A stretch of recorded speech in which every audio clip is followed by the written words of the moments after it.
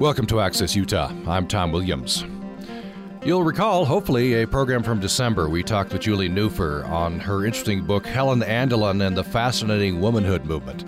The story in brief, in the 1960s, Mormon housewife Helen Andelin taught that a woman's true happiness could only be realized if she admired, cared for, and obeyed her husband, very traditionalist role. And she thought that through these methods that she had revived her stagnant marriage. And so she became quite the evangelist for this. She sparked a large movement that ran counter to the second wave feminist movement. And we had a good discussion on this. And it was clear from that discussion in December that many women are thinking through their roles in today's shifting environment. And one listener suggested that we conduct a follow-up discussion regarding men's roles. So that's what we're going to do today. Julie Neuffer returns for this discussion. She is author of Helen Andelin and the Fascinating Womanhood Movement. And I believe she joins us. Oh, she's not on yet. We'll have her join us a little bit later. We're joined in studio by Jonathan Choate, who is with SD7 Technology Group. Yes. And with For the People. Yes, as well. In KVNU, so you do some talk.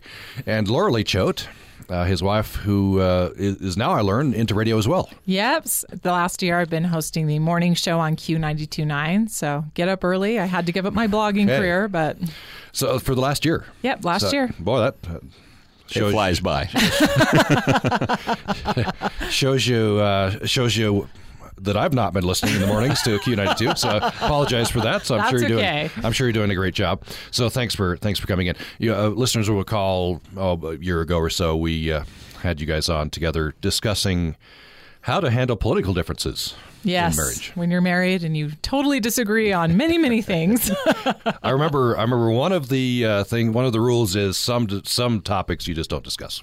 Yeah, there are times when you just have to read the mood and just forget. You don't have to talk about that. It usually ends with, I don't think we can talk about this anymore, and one of us usually exits the room. Right. But good on you guys for navigating that. We're also joined on the phone from Helper by Sherry Mills, who we've had on the program on her book, Almost Divorced My Husband, But I Went on Strike Instead, and her book, Marriage 101 for Men. Sherry Mills, welcome to the program. Thank you very much. So very interesting discussion, and you have an interesting vantage point. Remind the listeners, you run a hair salon in Helper, and so you've seen generations of women and men, and been able to kind of view with a sociologist's eye what works and what doesn't work in marriage. In everything, I've seen generations of men, women, children, everything, and the same families, 3 generations of the same families. So. That's one of the things that Dr. Liz Hale said is that I know more than she does because she only sees them about every 2 years or right. So you see them whenever they come in to get their hair done, yep. and they open up to you. Very much so. Very much so. So you've got some interesting anecdotes in your books. We're also joined by Gerald Mills, Sherry's husband. Welcome to the program. Thank you very much. I'll appreciate it. Glad to be here. So on the previous program, we only talked about you. Now you'll have a chance to defend yourself, I guess. So I'm going to try. Yeah. So we appreciate you joining us. So what we want to talk about today is we'll review a little bit this fascinating history that I hadn't known about until we had Julie Neuffer on the program, Helen Andelin, the Fascinating Womanhood Movement. Then we want to talk about men's roles in today's shifting environment, which will necessarily get us into women's roles as well, and how do we fit together. So do we have Julie on? Okay, Julie Neuffer returns to the program, and we're happy to have you back. Welcome back. Great to be here. Julie Neuffer teaches at Eastern Washington University, teaches American history. And so let's give a thumbnail sketch here at the beginning of the program here. Helen Andelin, how did you happen upon this history? I happened upon the history because I was actually raised in a community where Helen Andelin's book was very, very popular. And I ended up leaving home, going to graduate school, and in one of my American popular culture classes, my college professor held this book up and said, well, during the 1960s, you could even find out how to be The Perfect Housewife. And I looked at that and I thought, oh my gosh, I thought it was just a local thing. So I went up to him afterwards and said, I think I would like to do my doctoral dissertation on this subject, because I think I can get an interview with Andelin. I know she's still alive, and I understand this whole message. In fact, I was raised around it. And he sort of looked at me strangely and said, well, I think it would be a good idea to write about something you know about. So he agreed to be my director and directed me through this, getting my doctoral degree. And Andelin indeed did agree to let me interview her, and I interviewed her over a 4-year period and was able to write this book. I also interviewed former Fascinating Womanhood teachers. I interviewed followers of Andelin, read thousands of letters of women that wrote what Andelin called success stories. And I also read a lot of information about from Andelin's critics, because she had a lot of them. She ended up on panels, right? The press always likes to get counterpoint, and so you'd have Gloria Steinem and you'd have Helen Andelin, because she represented the traditionalist viewpoint. Yes, she didn't. She didn't, to my knowledge, she didn't debate against Gloria Steinem, and Betty Friedan just refused to debate her.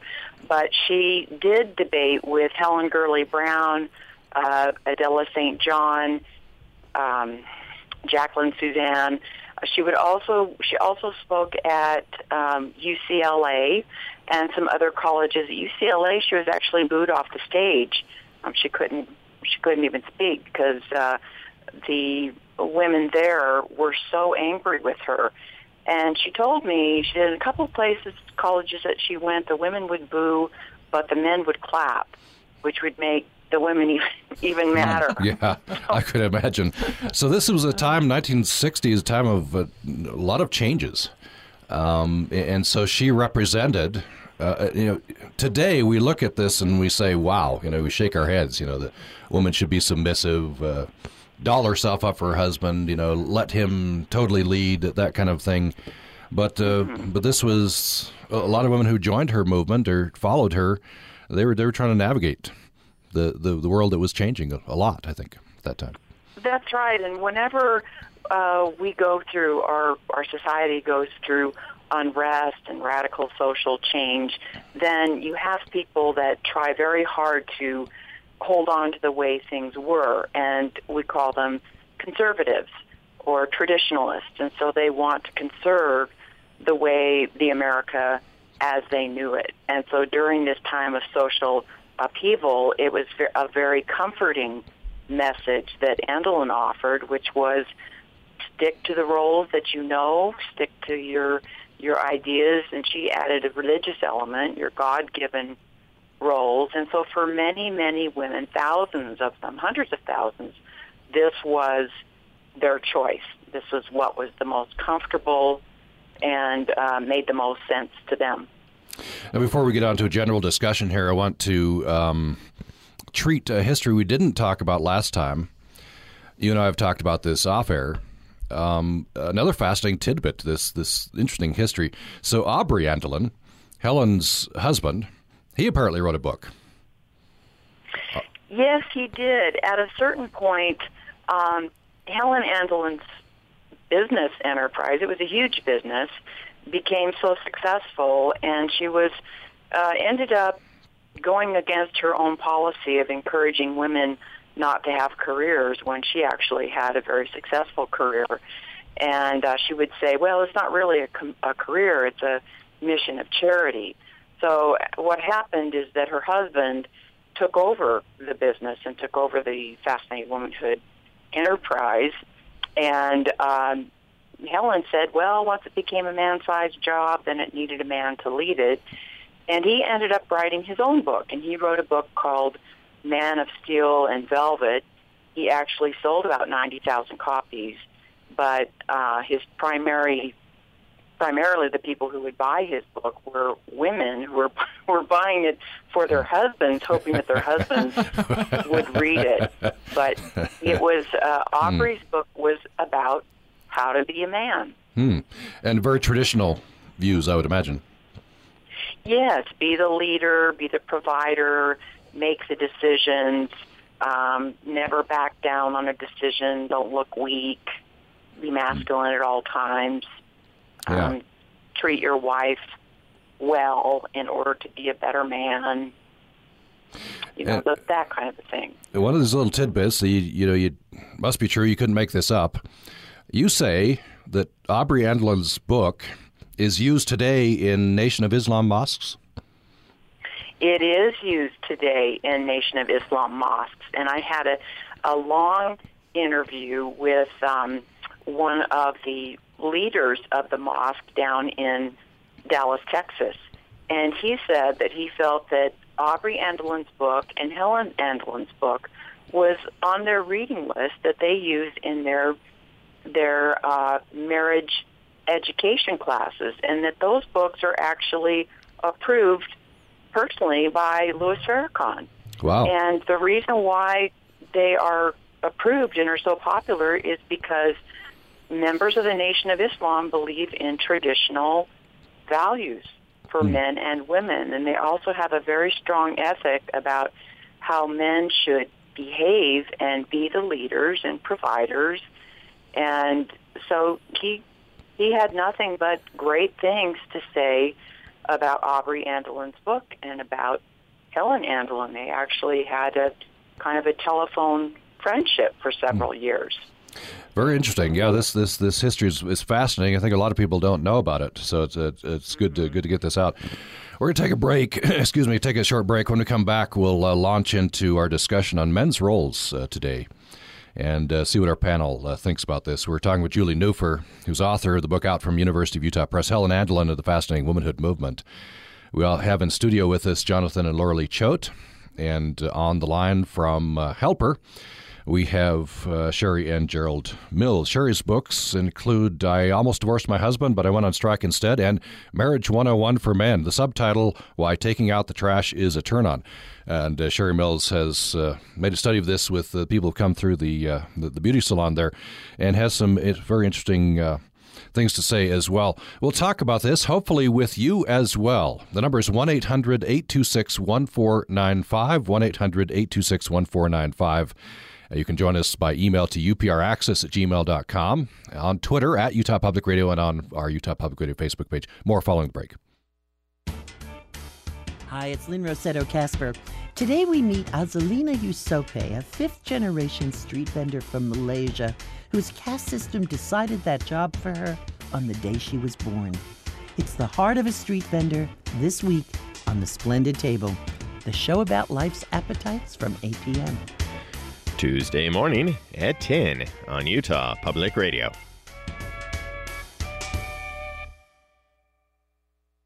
Traveling shoes, Lord, got on my traveling shoes. Traveling shoes, Lord, got on my traveling shoes. Harriet Tubman, Rosa Parks, and 6 other significant African-American women will come to life during Traveling Shoes, a one-woman show presented by Utah Public Radio.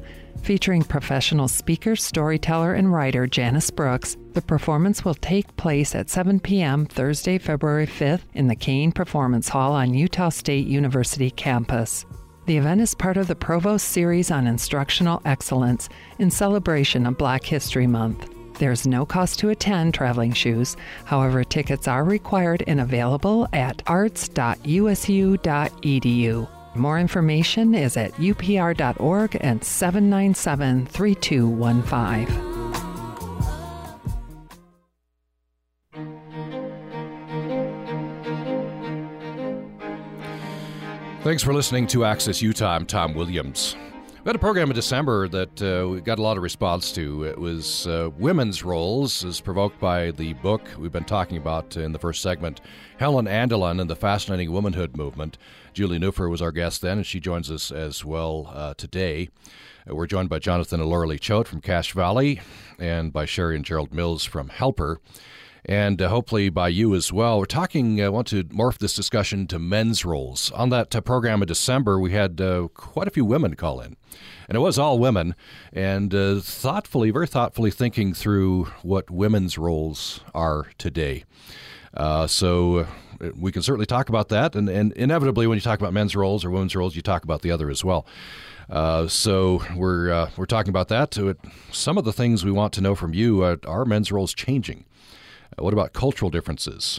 How are men navigating today's shifting environment? What pressures and influences are men and women responding to?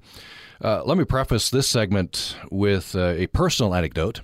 This is going back 30 years. So as a young man, I felt like things were shifting. I didn't know where I fit in, what my role should be, especially as I contemplated dating, which I didn't do because I was terrified of it, but I contemplated it. Then, with that as a background, then I go on my LDS mission. I go to Argentina, and it's heavy, well-defined culture of machismo. And so as an LDS missionary, I don't participate in that, but I observe. And I noticed that I felt a sense of relief, that if I were in this culture, participating actively, I would know exactly what I was expected to do. Mm-hmm. I would be expected to pursue heavily. The woman would be expected to flirt outrageously. We would know our roles, not only in dating, but in marriage. Now, there are some problems with the cult of machismo, but I felt that relief of those very well-defined roles, and then things weren't changing. Now, I haven't been back, so I don't know what things would be like if I went back to Argentina today. But I do know that as I went along, I continued to feel a little bit of confusion about what was expected of me. So let me start with Sherry Mills on this. I don't know if you've noticed over time, especially men being a bit confused about what their role is. I feel really sorry for men. I think that's one of the reasons that this book is so important, because I agree with everything she says if it works and if everybody knows what they're supposed to do. I have to tell you a little story, because this will explain a lot of stuff that I'm going through. Because I've had a lot of women that just have fits about men not helping at all, and they're working, but they're both working and they're not helping, and so I would sit and I'd talk them out of divorce. There's so many people that I just talked out of divorce and said that you just talk to him this way, talk to him that way, get this to happen. And one lady that I didn't even talk to is a little girl that had been dating this guy for quite a while, and when he went on his mission, she waited for him. I mean, they were so much in love it wasn't even funny. So they got married in the temple, and they moved to Salt Lake. And about 2 years later, she came back to get her hair done, and I said, well, how's married life? And she says, what marriage? And she was so bitter. She says, I will not be anybody's slave. And she says, not only am I not married, but I ripped my garments to shreds. And that just totally sunk my heart. I thought, my word, that's just one person I thought would be perfect. They had such a perfect relationship, and that one didn't pan out. And it made me feel so guilty that I hadn't been talking to her, and letting her know that there are ways without making your husband feel like he's an idiot or anything. Because I believe totally in giving the husband all the respect in the world. But what happens, though, is resentment doesn't have a voice. So what happens is your resentment builds up and builds up and builds up, and it either comes out in having to be on medication, or comes out in anger, an unsuppressed anger, which is really, really hard, or in other ways. And so it's something that really needs to be talked about, because it's not the fact that women should do it the same as a man. I was talking to this one man, and I said, why don't you pick something at the back of the book that you can do? Pick 5 things that you can do for the rest of your life, so that she doesn't have to be the one that tells him what to do.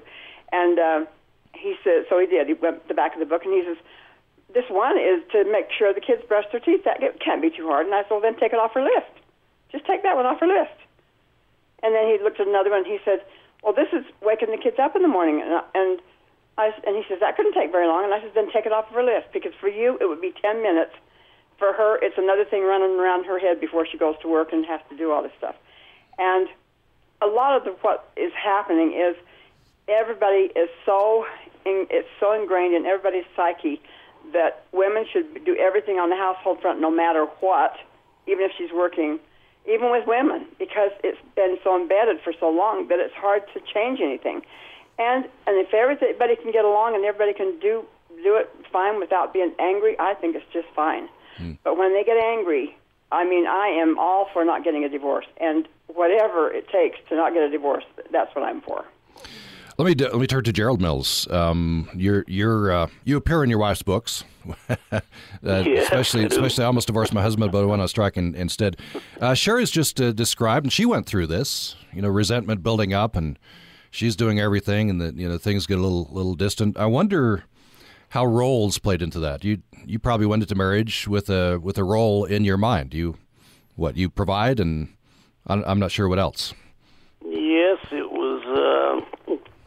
Went to work every day and did my role of bringing home some monies and helped with the tapping the boys on the head and keeping them a little straight. But as time went on, and we're in a small community down here, and it hits the paper quite often, I become a little bit looked upon in the media as some kind of going against mankind. But we hung in there. I hung in there. My kids have grown up to be two very well-mannered gentlemen. They both have very good jobs, educations. It's working well. It's a whole different world than first took place, and I would have never believed it. But it's because of the small community in which our family played a large role in the community. Yeah, I think that's a key thing. Gerald just said a whole new world. I think things are shifting, things are changing. Laura, what do you think? Well, we're kind of a different hybrid. Nobody who's met Jonathan would call him anything but an alpha male. He's once he makes up his mind is made up. But I feel incredibly lucky. We don't have resentment as far as traditional woman household duties. It is pretty much whoever is most able to complete the task, it's done. When I started working on morning radio, I work part-time, but because of the hours, I get up at 3:30 in the morning. And so it radically shifted our family's clock. John, there wasn't even a question. He stepped up, gets the kids off to school. At night, sometimes if I'm extra tired or I have rehearsals, he, supervises dinner, teeth brushing. I'm actually banned from laundry because I'm so bad at it. And, I spent a decade in the mommy blogging world. And the one thing I kind of resented, I'm in the middle. I don't really like people telling me how I should be. So the feminists would get on me for times if I wasn't working, staying home with the kids. What are you going to do? Other choices I would make, I didn't really appreciate that, nor do I think it fits every woman to say, you must stay home with the kids. You must be a traditionalist. I've worked when I've needed to work or wanted to work. There really was never a question of who was going to be the primary breadwinner. I'm an opera singing, blogging radio host. Okay, the chances of me being able to support our family with my natural talents was not high. And Jonathan, is our primary breadwinner, but he's always been very supportive of me and what I want to do. I do think personally, men have been kind of undervalued the last few decades. And so it's been gratifying to see more men stepping up and creating more of a partnership. I don't necessarily think it needs to be this side of the coin or that side of the coin. What I'm kind of seeing as a trend is kind of good. It's more whoever is most able to in that moment to perform this task will, which is kind of how I think parenthood, marriage should go in general, just humankind. So that's my 2 cents. Yeah. Well, good. Jonathan, I wonder, let me just preface your remark, and I know you have a lot of things to say on this. Always. Yeah. On any topic. Again, he's very opinionated. That's right. I wonder if you went through the same confusion that I've gone through. Just seeing how things are changing and wondering, and I guess I'll frame it this way, wondering what women want me to do, because that's how it's framed, right? Men's roles, you want to please women, you want to do a good job as a man, but but it's shifting. Yeah. So, I mean, I'm trying to think back on my own personal history. We've been married 16 years now. What was it like back when, as I'm trying to form that, what should my role be? And I remember there was some confusion. That tends to not be my personality. I'm not necessarily looking for other people to affirm what I should be doing. I'm more of the, I'm going to do it, and then maybe afterwards I'll look and see if that was the right choice. Which has been a problem. That can cause a problem. I'm working on that. But through that experience, I think the key is as I'm talking to people who are maybe having struggles with this, what we're looking at is, what's the ideal for men to do? What's the ideal for women to do? Very few of us are in an ideal situation. There's always something that, maybe your skill set as a man is just not particularly marketable. That's not your strength. And hopefully your wife, has that particular gift to be able to create the combination. And that's the key, is the partnership. It's no longer what's mine and what's hers. It's we have this list of things that needs to be done, from earning money to taking care of kids. And this is, I want to preface that, this is primarily once there's kids involved. I think that completely changes the dynamic. And in my opinion, that's sort of the whole reason why we get married is that next step of having the family versus just the dynamic of the two people. So once you've got kids especially, all of this list of things has to be done. And you're going to find out what roles in your marriage work. And trying to conform to a societal expectation, one way or the other, I think is destructive in and of itself. Now, it's good that we have examples. It's good that we have people out there who are trying to help people to emphasize traditional roles, because there are generalities. I mean, men and women are not the same. Let's it's okay that we're not the same, and that there's roles that generally men are better at, or roles that generally women are better at.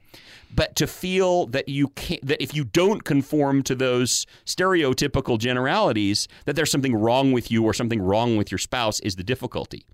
So you're going to find the dynamic within your own marriage and your own relationships to say, this is how we split things up and we're okay with it, because we approach it as a partnership rather than a this is mine and this is yours, and I'm going to resent you if you don't fulfill that role. And we've been through that. Yes, she's banned from laundry. But just because she's really bad at it. It's true. And that's a dynamic within our relationship that we developed to make it work. And so, advice-wise, anybody out there has the questions. That's the first thing: is abandon mine and hers, and go with ours, and work that out amongst yourselves. We're going to go around our panel again before we take another break. I just want to reset the scene. We're talking about men's and women's roles and how that's changing. What's been your experience? We'd love to hear from you. And have you clarified some things? Have you been confused? Maybe I'm the only one who grew up that way, but and have you found what works in your relationship, or as you're seeking a relationship? Love to hear from a younger person who's maybe seeking a relationship. The number is 1-800-826-1495, 1-800-826-1495. You can join us on Twitter at Utah Public Radio, on our Facebook page, and our email is upraccess@gmail.com, upraccess@gmail.com. We have with us on the line from helper Sherry Mills, whose books include I Almost Divorced My Husband, But I Went on Strike Instead, and Marriage 101 for Men, Why Taking Out the Trash is a Turn-On. Very interesting books based on her experiences talking with her clients as a hairdresser. So she sees many people come through, and she's seen what works and what doesn't work, gives advice to people. We're talking with Julie Neuffer as well. Helen Andelin and the Fascinating Womanhood Movement is her book, out from University of Utah Press. So we'd love to hear from you as well. So back to Julie Neuffer. I know we talked previously in December about how women responded to when you give talks, respond to your book. I wonder what men's reactions, or do you get men's reactions to when you give presentations? Well, I haven't gotten too many men's reactions because it's mostly women that want to hear what Helen Andelin had to say. They want to hear about this historical event, which was the other women's movement, which is what I call it, the women that were part of this backlash against feminism. But one thing occurred to me after listening to your other guests is that As a historian, somebody who watches popular culture, I think it must be very confusing for men, because if you just look at the TV shows that we watch and the advertisements on TV, men are really portrayed as being inept and kind of stupid and ignorant. It's kind of something that I've been noticing that some of the women I talk to have noticed. If you look at, say, insurance commercials, they're always crashing into a tree or, misusing the lawnmower as it runs up on somebody's flower beds or something. And I just wonder why that is. I think it's just even more confusing to men who are thinking, well, should I live out the traditional role and be the protector and the breadwinner, or should I change traditional roles so that I can get along better in my family? So that's just something that I've observed, and I talk with my students about, and they're very interested in how this idea of the man's role has changed, and also the depiction of men in our popular culture. Interesting. I know Jonathan has a comment on this. Let me preface again. I'm always prefacing my questions to you, Jonathan. You gotta narrow me down, or I'll just talk for the whole hour. That's right. In response to what Julie just said, one of my producers, Andrew, found a website that was very interesting to me. It's a website on lumber sexuals, as they're called. Young men. You're referencing my beard? Yeah. No. I think you're not in the demographic. I've referenced it with him before. Your beard came well before this. But this is young men who are, wearing the beard, and I think the beard is a fad. I'm seeing young men with magnificent beards, better than I could ever grow, but with the plaid shirt and with the sort of the lumberjack kind of a thing. And I wonder, it's style, it's fashion, but I wonder if that's kind of compensating for how young men are viewed. Actually, I think it is. There's 2 points. One is you were making that comment about media portrayal. I actually had this discussion several times recently, which is why, stuck my finger in the air. You can't see it because this is radio. But that's really the last stereotype that's okay to make fun of. Everything else has become, well, we can't do that because, there's a demographic that will get mad. This is the one that it's okay to still portray, to put men in that role. And that's okay. Really, I think it is, since it's the last one there, we see it too much, but there are times men are bumbling. But that's obviously not the only thing to make fun of. It's just that's all that's left in the lexicon of, well, we need something funny. Who can be the fall guy? Well, it can't be this. It can't be that. It can't be this. Who's left that we can make fun of? Well, it's the men. We can do that. And again, I don't have a big problem with that, but I think it's introspective to see where we are on that. But secondarily on that, and I was just talking to my mother about this recently, I think that the whole issue of lumbersexual is a push back from the previous metrosexuals, and the androgyny is reinforcing the it's not we're the same, but now reinforcing that differences are okay. You're a lumberjack and you're okay. Yes. Yeah, that's right. We should cue up the song there from Monty Python. And that's sort of the point. I think it actually is not necessarily consciously, but I was looking, was at a event with my kindergartner where it was the dads and all the kindergartners and looking around. Probably 70% of the dads there had facial hair of some sort. Mm-hmm. And I know if you look 20 years ago, that was not the case.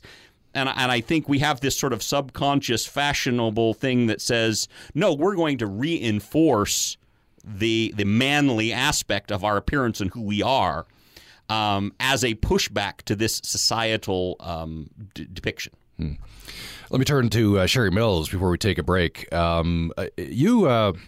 You get perspective from men as well, right? You have men come through the salon. Oh, yes, I do. And I truly believe what he said, and I believe what she said, too, because I think the women's movement has made it so that men step back and they have no idea what to do. And both of my books, like the women's book, tells women what to do and to quit blaming their husbands.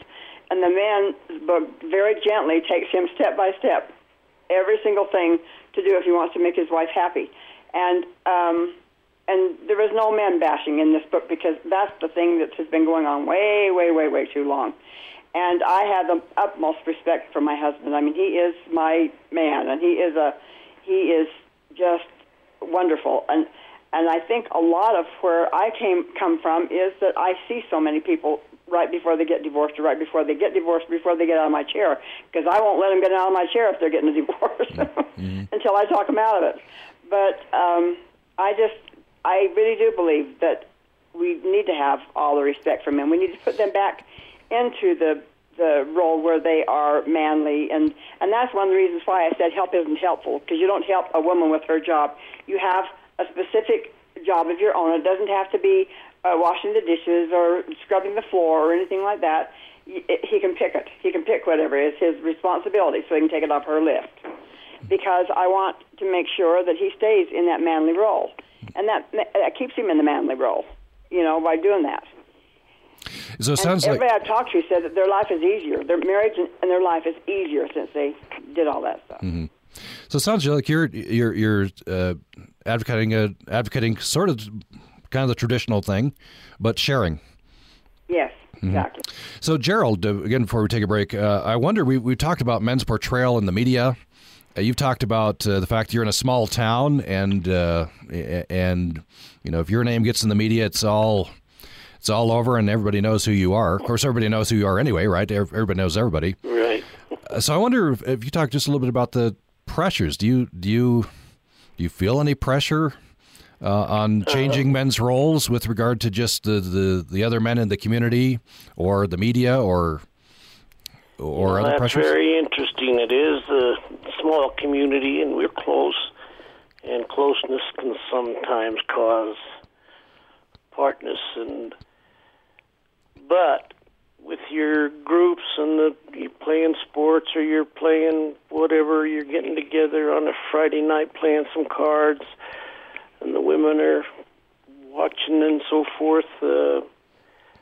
It's interesting to find the leniency that the other, and I think they're your friends, but there's people there that aren't your friends per se, but they don't take the opportunity to try to pick a non-C that is going to cause a problem that isn't there, that they think is there. Mm-hmm. And it works out well in our little area. It has for years. Yeah. Interesting. Yeah, very interesting. I know Julie Neuffer has to go here in the next couple of minutes, so let me run this email that we've got past you, Julie. This is Dave in Logan. He says, in today's world, a ringing endorsement from someone like Louis Farrakhan and Islamic leaders in general is not normally thought of as a positive thing, in my opinion, he says. I believe this would be based on the perception by the Western world that Islam has not treated women well historically, even to the present day in many Islamic countries. So he's responding to the fact that, and of course, we weren't giving an endorsement. We were just mentioning the fact that that you dug up, Julie, that the Aubrey Andelin's book and Helen Andelin's book are used in Nation of Islam mosques. Very traditional view. And so, yeah, that does get us to the view of Islam as, I think the stereotype at least is, it doesn't treat women as well as we would like in the West. Well, I think there's a viewpoint of Westerners looking at Islam and the way women are treated in Islam and what it would be like if we had to cover our bodies and live very traditional roles.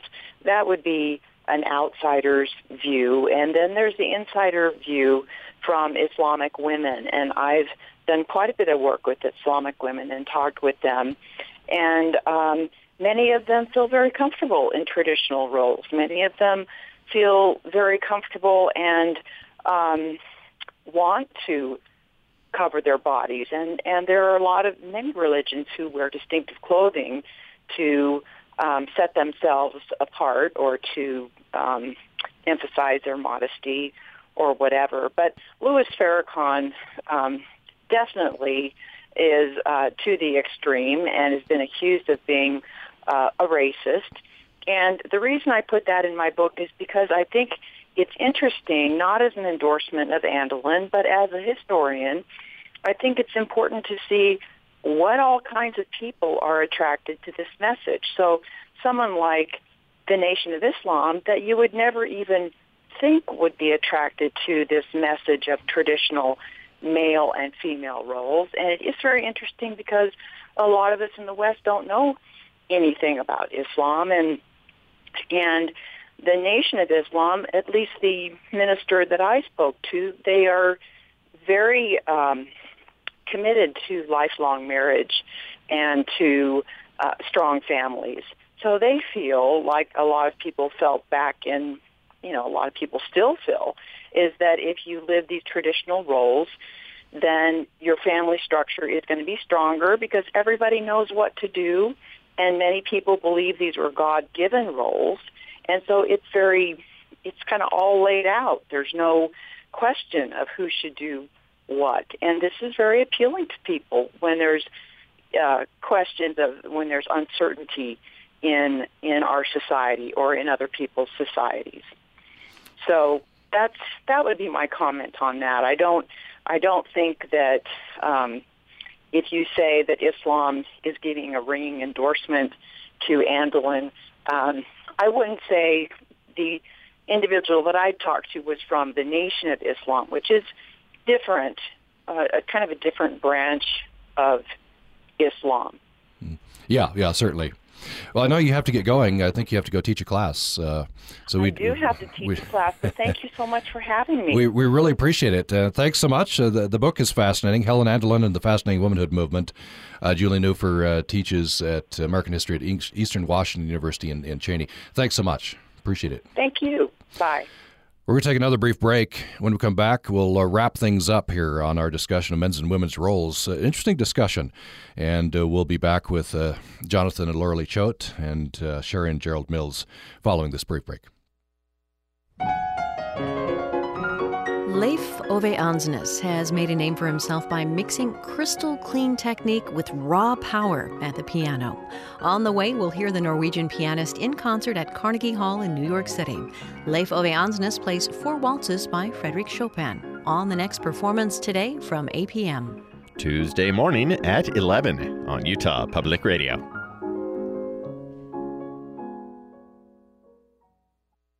Programming on Utah Public Radio is made possible in part by our members and Crumb Brothers Artisan Bread in Logan, open for breakfast Monday through Friday at 7 a.m. and Saturdays at 8 a.m., offering a selection of French pastries and a variety of sweet and savory menu items.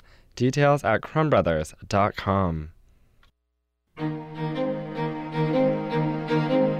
Thanks for listening to Access Utah. I'm Tom Williams. We've reached our last segment, another 10 minutes left in the program. We'd love to hear what you think. How are men's and women's roles changing? What about cultural differences? Have you experienced a different culture? Are you from a different culture? Maybe you could comment on that. How are and should men and women navigating today's shifting environment? What pressures and influences are men and women responding to? We've talked about media portrayals of men, which, as Laura Lee pointed out, have deteriorated over time. And Julie pointed that out as well. We got into the topic of religion as well. I want to follow up on that. And maybe let's start with that with Sherry Mills. So the women and the men that you see, and you see generations, right, of families come through your salon there. I wonder about religion. This would be predominantly LDS community, I imagine. But any traditional religion, I think, sets up an ideal, which, as you talked about this woman who was very disillusioned, who she didn't get the ideal when she got married. So I wonder if that sets up extra pressures.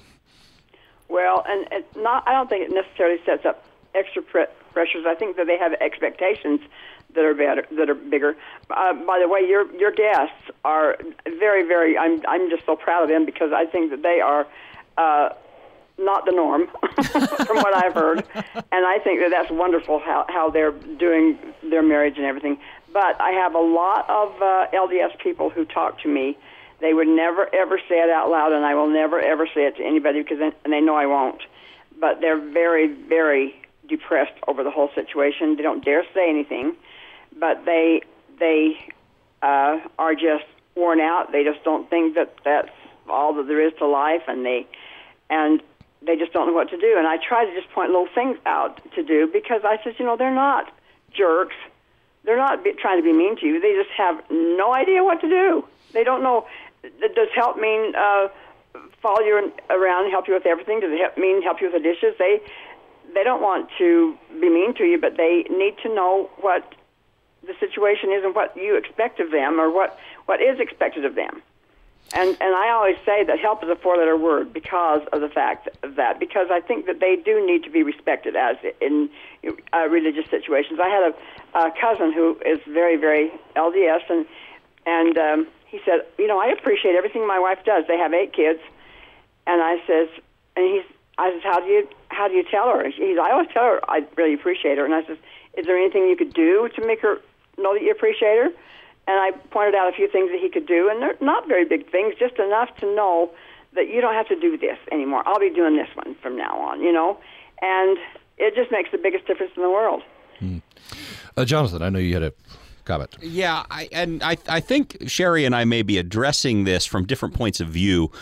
As I understand, Sherry, you're looking at this from the perspective of trying to help people who are kind of already set in their ways. They've already developed these problems, and you're trying to show them little tools in how to fix some of the rut that they're in, if you will, in their marriage.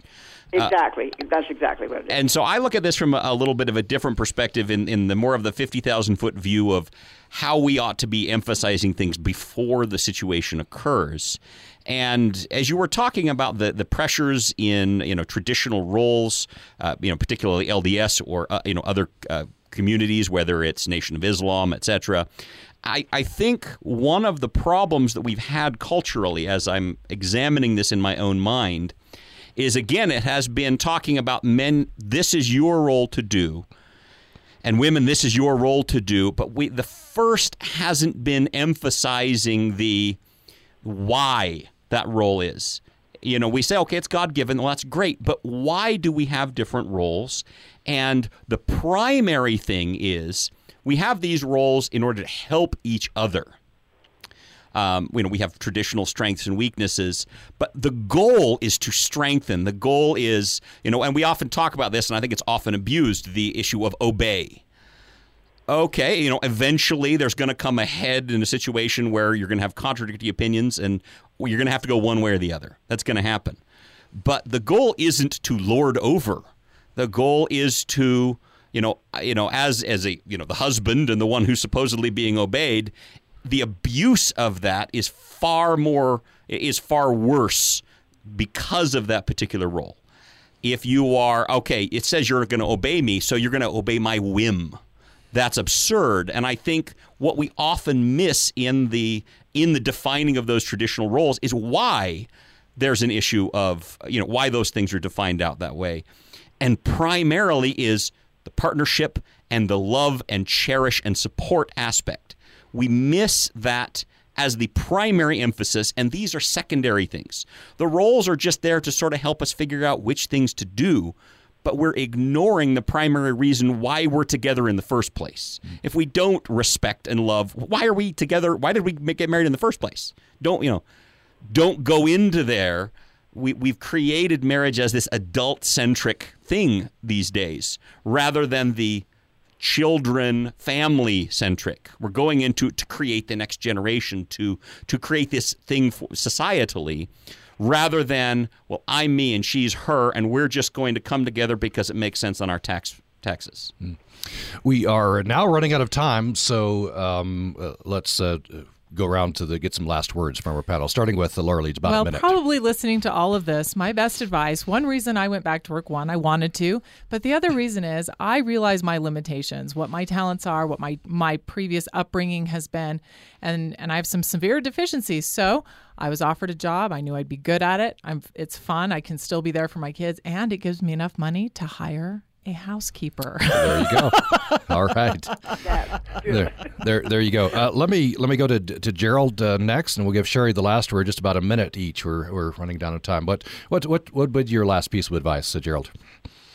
Well, I'm kind of fortunate, born and raised in this same area all my life, and everybody's pretty much call a card with what's going to happen in any kind of situation. Obviously, there's the the obvious that things don't go right, and that makes it easy when you come together as a city, as a group, as a get together, and the old cliche that their 4 heads are better than one.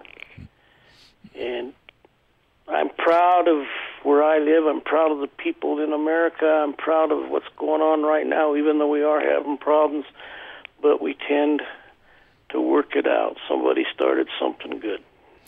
And Sherry Mills, we'll give you the last word, just about a minute.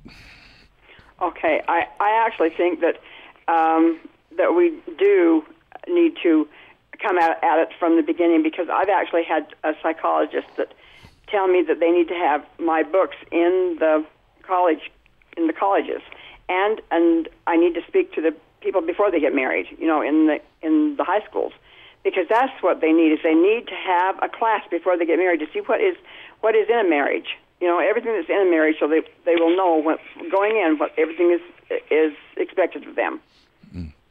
Well, a lot of good advice in your books. I almost divorced my husband, but I went on strike instead, and Marriage 101 for Men. Sherry Mills, the author, and she has joined us. Thank you so much. Thank you very much for having me. Gerald Mills has joined us as well. Thanks. Thank you for having me. And we have in studio Laura Lee Choate, who you can catch in the mornings on Q92. Yep. Thank you. Thank you so much. Jonathan is at SD7 Technologies and over on For the People as well. Thank you for having us. And check out the book, very interesting book, Helen Andelin, The Fascinating Womanhood Movement. Julie Neuffer is the author. This conversation can continue. We could have gone another hour on this subject. We're out of time. So do continue the conversation if you would like on our website, upr.org, and via email to upraccess@gmail.com. In the meantime, thanks so much for listening. Gas prices across the nation are the lowest they've been in years, and consumers seem to be pretty happy about the savings. But with these low prices come some hidden costs. In the month of December, oil prices have decreased between 35 to 40%. We're kind of in uncharted territory. In UPR's new series, The Costs of Oil, will bring you stories from places like eastern Utah, where the local economy depends on drilling. We'll look into what low prices at the pump are doing to Utah's already notorious air quality, the state budget, and the push to develop green energy. Tune in February 9th through the 20th for The Costs of Oil, a UPR news series. Hey, did you hear Car Talk last week? And he's talking about what an adventure it is. It was. And I hear his wife in the background screaming something, and I can't really... Hey, you're an idiot! Can I hear that again? Ray, you are an idiot! Don't miss the fun this week. Join us for the best of Car Talk. Saturday morning at 10 on Utah Public Radio.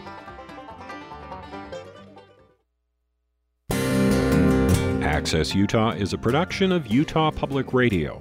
You can listen to this episode or previous episodes of Access Utah anytime at upr.org, where you can find a link to subscribe to our podcast. This is Utah Public Radio, KUSR HD1 Logan, KUSK HD1 Vernal, KUSL HD1 Richfield, KUST HD1 Moab, KCEU Price, and KUSU FM HD1 Logan.